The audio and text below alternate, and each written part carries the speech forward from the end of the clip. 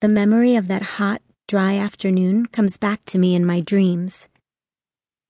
There we are once again, running to the herb garden. I wrinkle my nose as a pungent, musty odor suddenly invades my nostrils. My first thought is of Thanksgiving dinner, even though it's the middle of July. It's the sage. We're surrounded by it. That's where we find her, lying, crying in the sage. Its narrow, fuzzy leaves lap at our legs as we drop to her side. There's so much confusion around us.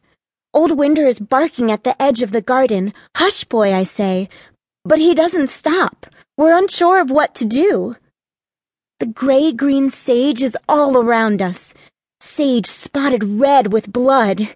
She's screaming at us, but I don't understand what to do. I can't think with her screaming at me, and the dog is barking so loud. The baby!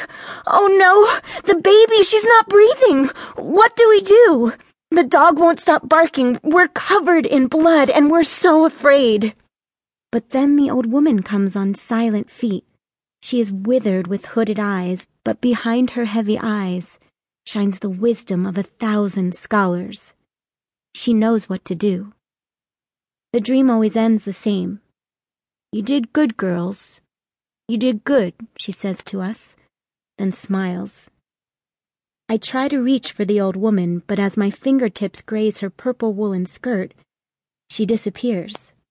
The world around us falls silent, and we are happy for the sage. Knowledge speaks, but wisdom listens. Jimi Hendrix.